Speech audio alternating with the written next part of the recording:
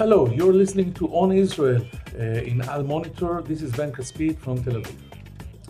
After the dramatic breakthrough between Israel and moderate Sinai states in general and Gulf states in particular, all eyes are now on another promising player, Sudan. After weeks of conflicting reports on the matter, Sudan's deputy head of state admitted a few days ago in an interview on a Sudanese television station that his country would probably establish ties of some sort with Israel. His explanation said it all. Israel is developed, the entire world works with Israel for development, for agriculture. We need Israel, he said. Sudan would be the third pillar of a regional peace construct stretching from the Gulf to Africa, which the Trump administration and Benjamin Netanyahu are trying to build. Will the government in Khartoum continue the momentum created by the signing of the so-called Peace of Abraham with the Emirates and Bahrain? All signs point in that direction. To what extent the president's illness will impact the sudden peace offensive he launched in the late summer? We will find out in the coming weeks. Our guest today is the leading Israeli journalist covering Israel's secret and not so secret diplomatic contacts. His sources are solid and well placed in Washington, Jerusalem, and elsewhere. Last year, in a series of reports for Channel 13 News, he exposed some of the complex network of ties and interests that bind Israel and the Gulf states.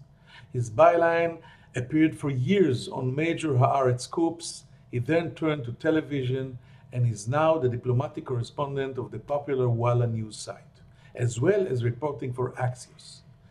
Barak Ravid is by far the top diplomatic correspondent in the Middle East today. We will talk with him about Israel and the Gulf, about the strategic alliance between the Trump White House and the Prime Minister's Jerusalem residence, and about other states that might join the emerging Sinai Regional Alliance. We will also discuss Israeli sales of advanced weapons to Azerbaijan, which led Armenia to recall its ambassador from Tel Aviv for urgent consultations. And we will touch, of course, on our domestic political, economic, and health crisis, as well as the question of how the Israeli leadership sees Trump's illness and the chances of an unprecedented constitutional crisis in the United States a month before the election. A brief commercial break, and we will return with the journalist, analyst, and columnist Barak Ravid. If you're listening to this podcast, you obviously care about the Middle East, and if you do, you should probably be reading Al Monitor. Al Monitor is a global newsroom headquartered in Washington, D.C., with a network of over 160 contributors around the world. Al Monitor offers first-class reporting and analysis from a range of perspectives and an approach that represents the highest journalistic standards, as well as an award-winning commitment to press freedom and independence. If you haven't done so already, visit us at almonitor.com, check out our articles, and sign up for our free newsletters. There's a lot to choose from, including the Week in Review, an essay that offers unusual insights and forecasts into the region based upon Al Monitor's outstanding reporting. And if you haven't done so, please subscribe to our Al Monitor podcast on your favorite podcast platform, On Israel with Ben Caspit, and On the Middle East with me, Andrew Parasiliti.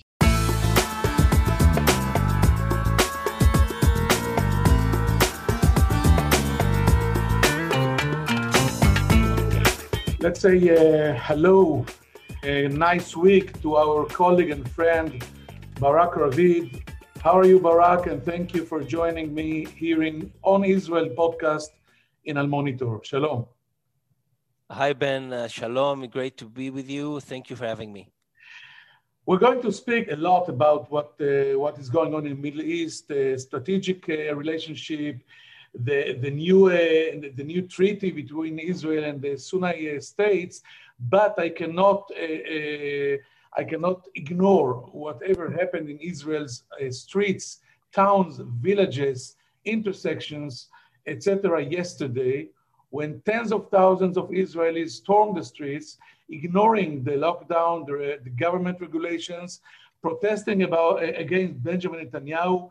We saw a lot of violence against police, from the police, a lot of clashes between Netanyahu supporters and demonstrations. And there is a feeling among many of us that Israel was not closer any time in history to a civil war than now. Do you think that I'm exaggerating, or do you share this feeling? Well, I don't know if I totally share the feeling that we're on the brink of a civil war, but I definitely agree with you that the domestic political situation in Israel is tragic, because we are in a situation where the corona virus crisis exposed all the rifts within the Israeli society, and in a situation where any country in the world, but especially a country like Israel that is divided to different tribes and sects and religions and social groups. In a country like Israel, you need leadership that would try to glue all those different parts of society together with some sort of sense of solidarity or a sense of joint purpose in the time of a pandemic.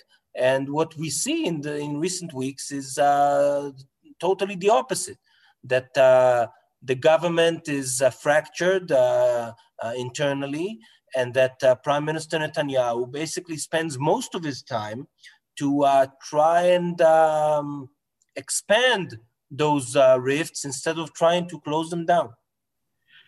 But you know, we're talking about the Israeli society that is divided to tribes.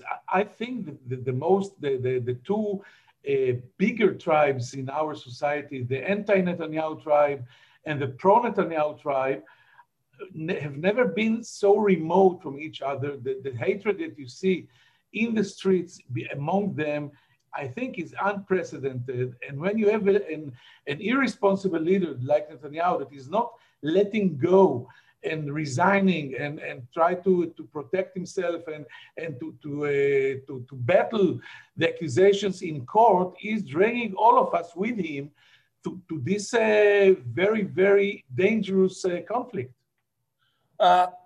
That's true, but I want to try and give some sense of optimism.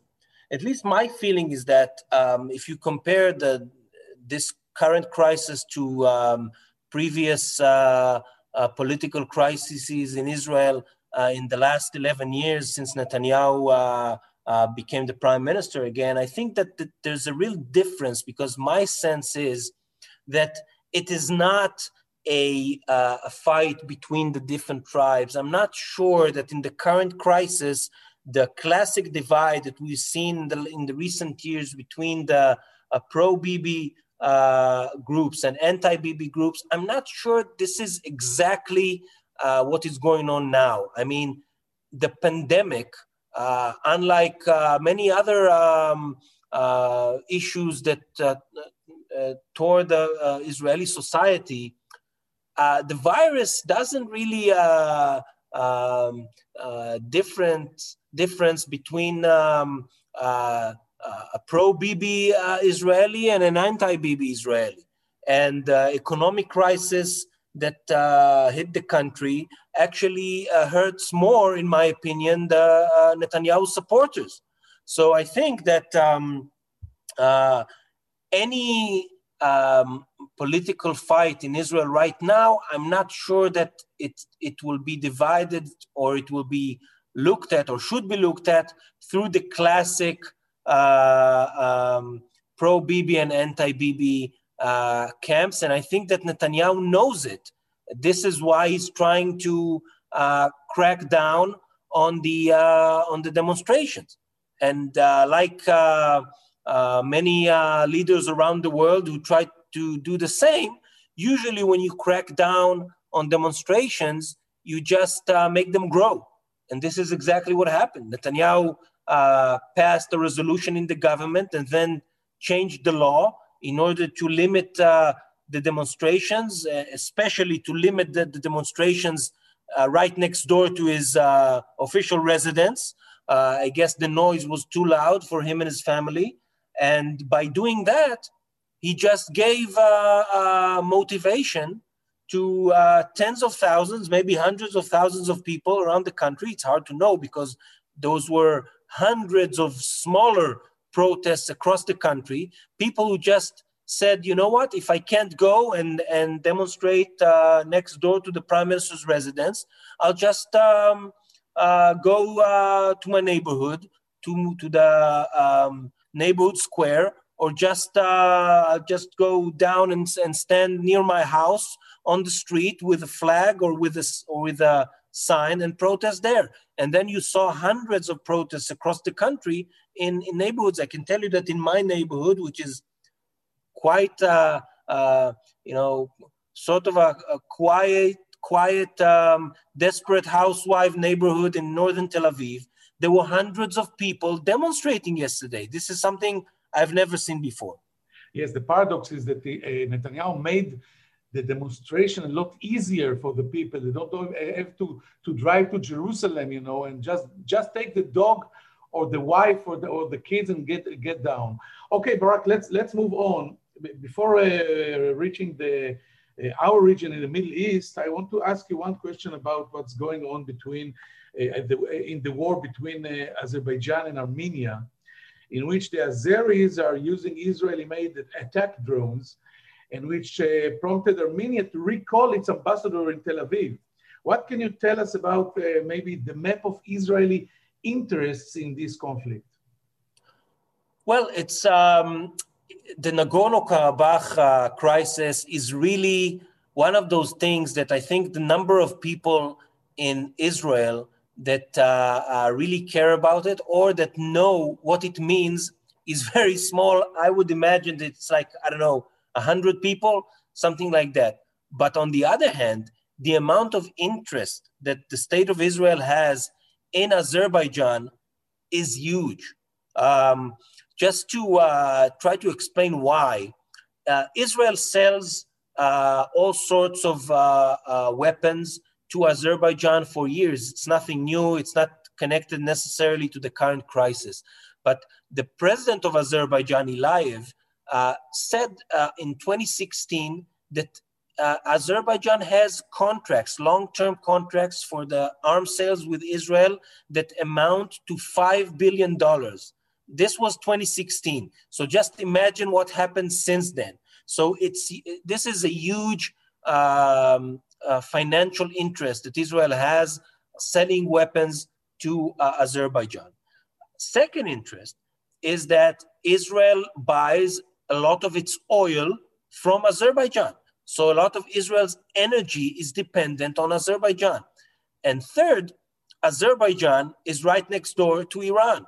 And according to several reports in the international media, the Israeli intelligence and other Israeli security agencies are working either from Azerbaijan or with the Azerbaijani intelligence service in order to gather intelligence on Iran and to sometime to even implement certain operations. So I think that Israel has a lot of interest in Azerbaijan, and this is why you're not going to see any condemnation coming from Israel about what's going on right now in Nagorno-Karabakh. You're not going to see the Israel stopping the arms sales to Azerbaijan, and you'll see, some mild statements from the foreign ministry, saying that they regret the Armenian decision to pull their ambassador. But at the end of the day, in this crisis, it's very clear whose side Israel is on. Okay, I'm moving with you to the Gulf and asking you, Barak Ravid, what made two key Gulf states break through the wall that has separated Israeli and Muslim world for decades? After all, almost every Israeli analyst, including ourselves and experts, has been insisting for years that the normalization with the Arab world would never happen as long as the Palestinian issue is not resolved. Can you explain what changed this paradigm? I'm not sure that the paradigm really changed. I agree with you that for a long time, we all thought that the Arab Peace Initiative that says that first Israel should make peace with the Palestinians and establish a Palestinian state, and only then the Arab countries will normalize. I think it was clear in the last year that normalization is not a matter of if, it's a matter of when. And when we say when, not decades, but several years. But the current development, Netanyahu is trying to portray it as totally disconnected from the Palestinian issue and peace for peace, etc. But when you really look at it, when you check really what happened, is that it is totally connected to the Palestinian issue, and it is totally connected to the two-state solution. Because basically what happened was that the United Arab Emirates was spearheading the effort in the Arab world to stop Netanyahu from moving forward with his annexation plan of the West Bank. And the main argument that the Emiratis had is that annexation will kill the two-state solution completely and finally.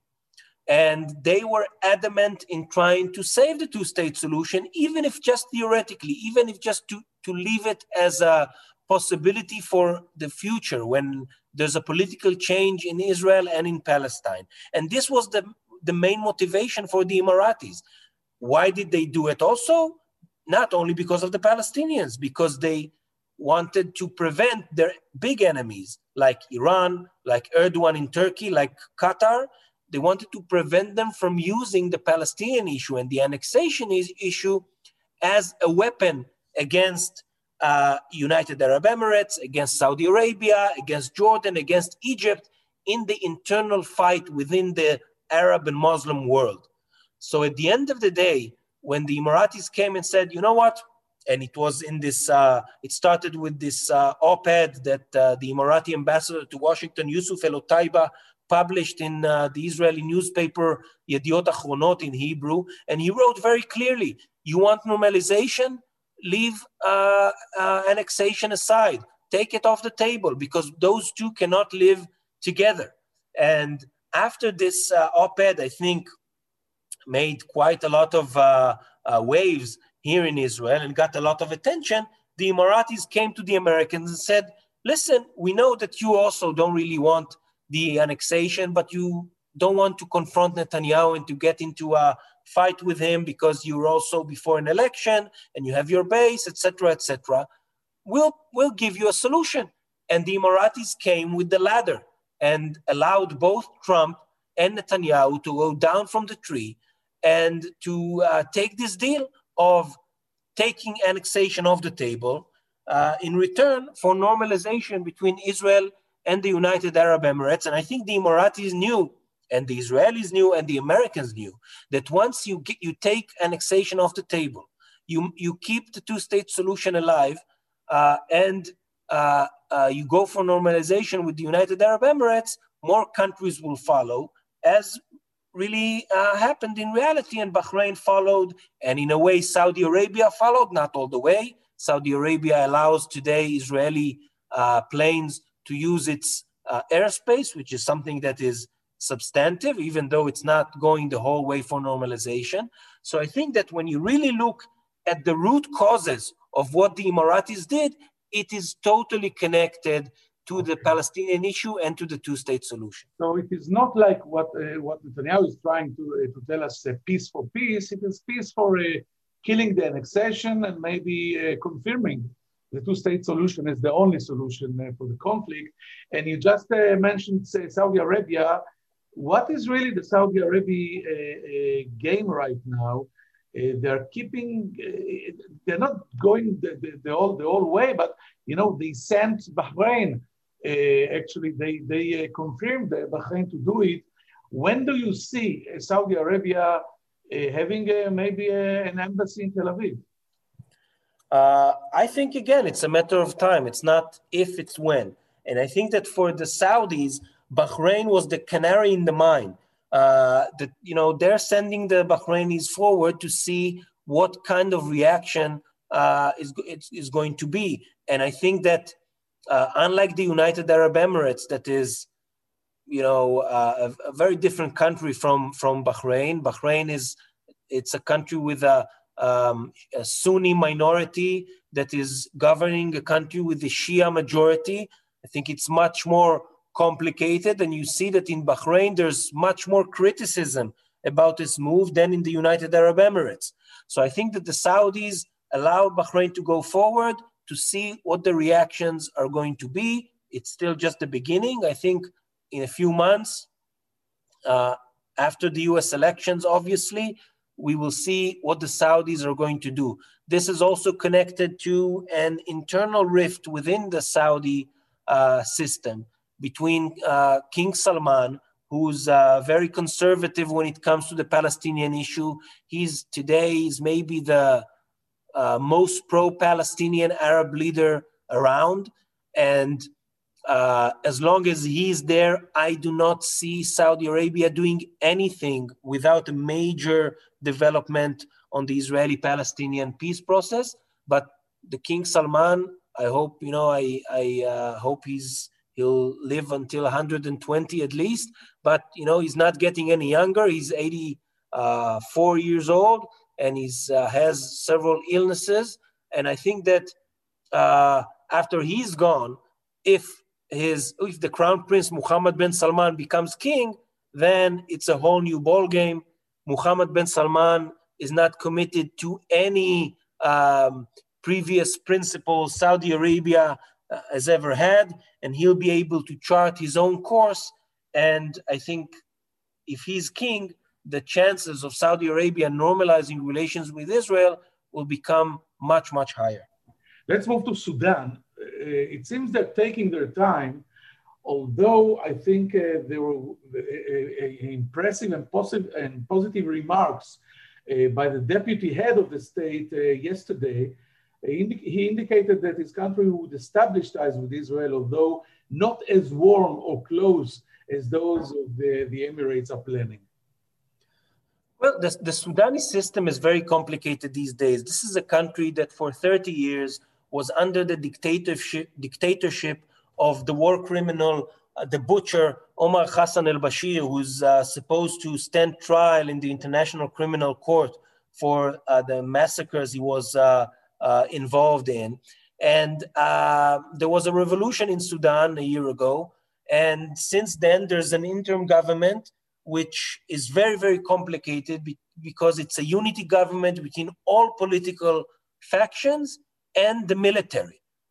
So you have on the one hand, the military faction of the government, which is led by General Abdel Fattah al-Burhan, the chairman of the Interim Sovereignty Council. That's the name of the organization, the organ that was formed after the revolution. And on the other hand, you have the civilian government led by Prime Minister Abdallah Hamdok. And those two factions don't really agree on this issue of normalization. What they do agree on is two things. They agree on the need for Sudan to be removed from the State Department, the US State Department, state sponsors of terrorism list. And they do agree that any normalization in Israel must be accompanied by an aid package from the US and maybe from other countries.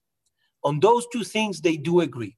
And until now, the US did not agree to give Sudan the aid package Sudan wanted. Sudan wanted a very big aid package of $3 billion in cash or in merchandise, in commercial goods, in wheat, in oil, in other goods, and the delisting, the removal from the State Department, state sponsors of terrorism list. The problem is that the Sudan issue, unlike Bahrain, unlike the UAE, it's not enough for Sudan to want to normalize with Israel. This issue is connected to domestic politics in America, to the elections, to the Democrats, to the fights between Democrats and Republicans in Congress. to victims of terrorism, American citizens, victims of terrorism who asked compensation from Sudan. So this is a very, very complicated issue that I was more optimistic several weeks ago about the chances of doing this before the elections. Now, I'm very careful in my assessment. I think it's getting unlikely that this thing will happen, especially with what's going on with President Trump right now. So I think that this issue will have to wait until after the election. And after the election, it's a whole new ballgame. If Trump is the president, he has no rush to move anything with Sudan. He doesn't need to show any achievements anymore before an election like he wants to do now. And if it's the Democrats, it's a totally new ballgame because the policies will shift dramatically. So we reached the two last questions, and they're more delicate than the previous ones. You just mentioned President Trump. I want to ask you, to what extent can President Trump's health and possible election loss affect this whole historic peace process? You just started speaking about it, but will it continue if the president's name is Joe Biden? That's a good question. I think that the people around Biden, the people that will be in senior positions in the White House and in the State Department and in the Department of Defense, I think all of those people are totally disillusioned from the Israeli-Palestinian peace process. And I find it very hard to believe that the Biden administration will try to renew a push for a final status agreement between Israel and the Palestinians. What I think we will see if Biden is the president is two things. A, we will see a rolling back of many of Trump's policies. For example, I think a Biden administration will renew the aid to the Palestinian Authority and to UNRWA, the UN Palestinian Refugee Agency. I think a Biden administration will not close down the embassy in Jerusalem and take it back to Tel Aviv. It will stay in West Jerusalem. But a Biden administration will make it clear that the US embassy is in West Jerusalem, not in Jerusalem. And second, it will ask Israel a permission to reopen the US consulate in Jerusalem that served for years as the diplomatic mission to the Palestinian Authority. And I think this will be one of the main points of tension between a Biden administration and Netanyahu government, because Israel needs to approve an opening of such a consulate. And I'm not sure that Netanyahu would allow it. And this can cause a very, very serious diplomatic confrontation between Israel and the US on a relatively small issue. The second thing is, and I think that the Biden administration will focus on Gaza, on the humanitarian situation in Gaza, on a permanent ceasefire in Gaza, long-term ceasefire in Gaza. And I'm not sure that the US policy that for years refused to talk to Hamas, I'm not sure that this policy will continue under a Biden administration. Last question, Barak Ravid. You flew with the Prime Minister and his party to Washington last month for the signing with the Emirates and Bahrain. The whole event was not without its scandals, such as the American side's refusal to wear masks at the signing ceremony, and also the famous, or should I say infamous, Laundrygate affair, which the Washington Post reported. We Israelis are familiar with these laundry stories, but how surprised was the foreign media? I think people were very surprised. You know, us journalists, sometimes we don't write stories because we say, oh, everybody knows it already, right? Because we think that the fact that we deal with the nitty-gritty issues all day means that everybody else are doing the same. And I think that what John Hudson, our colleague from the Washington Post, did is that he took a story that I think was known to the people who are very interested, but not known to the general public, and published it again. And I think he did a really good job on highlighting this issue. On the last trip to Washington, by the way, I don't think, as far as I know, we didn't see the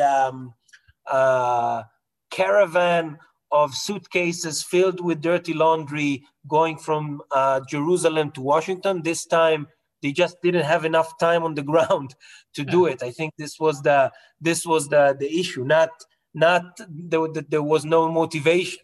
I think that there was not enough time, so they calculated it and didn't take the laundry. But I think it happened many times before. People who worked with Netanyahu say that Sarah, his wife, really likes the smell of the dry cleaning in the Blair House in Washington and in hotels around the world. And I think that what's interesting in this Washington Post story about the Laundrygate is not the details themselves, but the timing. Meaning, who would have right now any motivation to raise this issue? And when I thought about it, the only people who know what's going on in the Blair House, other than the staff who works there, is the protocol department in the State Department, who is in charge of the Blair House. And I wouldn't rule out that this story in the Washington Post about Netanyahu's laundry is not some sort of a payback to other things that took place during this trip, possibly the arguments between both sides on the signing ceremony, the issue of the face masks, and other things that both sides argued about, and maybe other things that we don't know that happened in the Blair House while Netanyahu was there.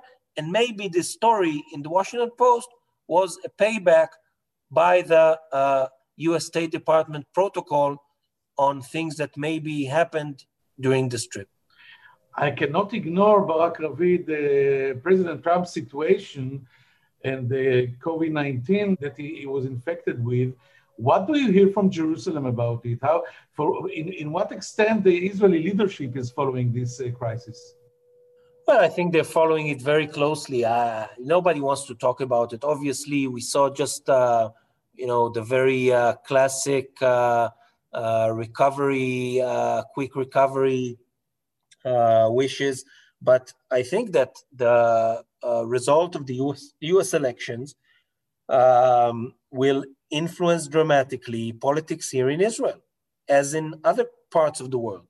But Netanyahu, that put all of his efforts and all of his political capital on Donald Trump, and basically told Democrats pretty explicitly through his actions that he doesn't need them anymore. And, he has Trump and he aligned himself completely with the Republicans.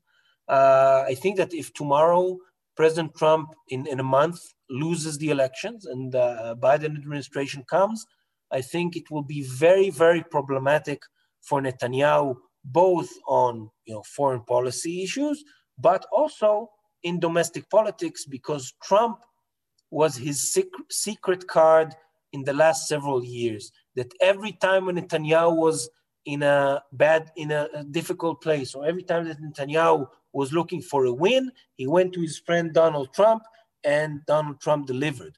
And with the Biden administration, this thing will be over.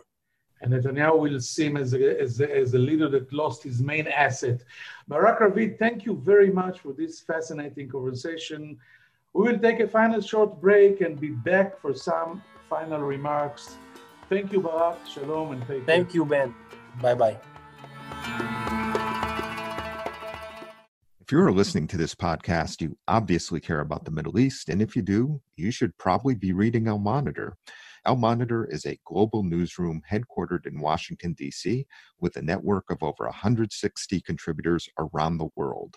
Al Monitor offers first-class reporting and analysis from a range of perspectives and an approach that represents the highest journalistic standards, as well as an award-winning commitment to press freedom and independence. If you haven't done so already, visit us at almonitor.com, check out our articles, and sign up for our free newsletters. There's a lot to choose from, including the Week in Review, an essay that offers unusual insights and forecasts into the region based upon Al-Monitor's outstanding reporting.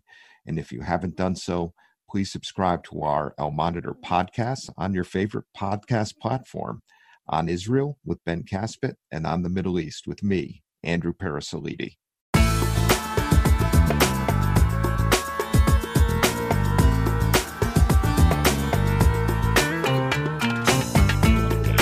Thank you for staying with us.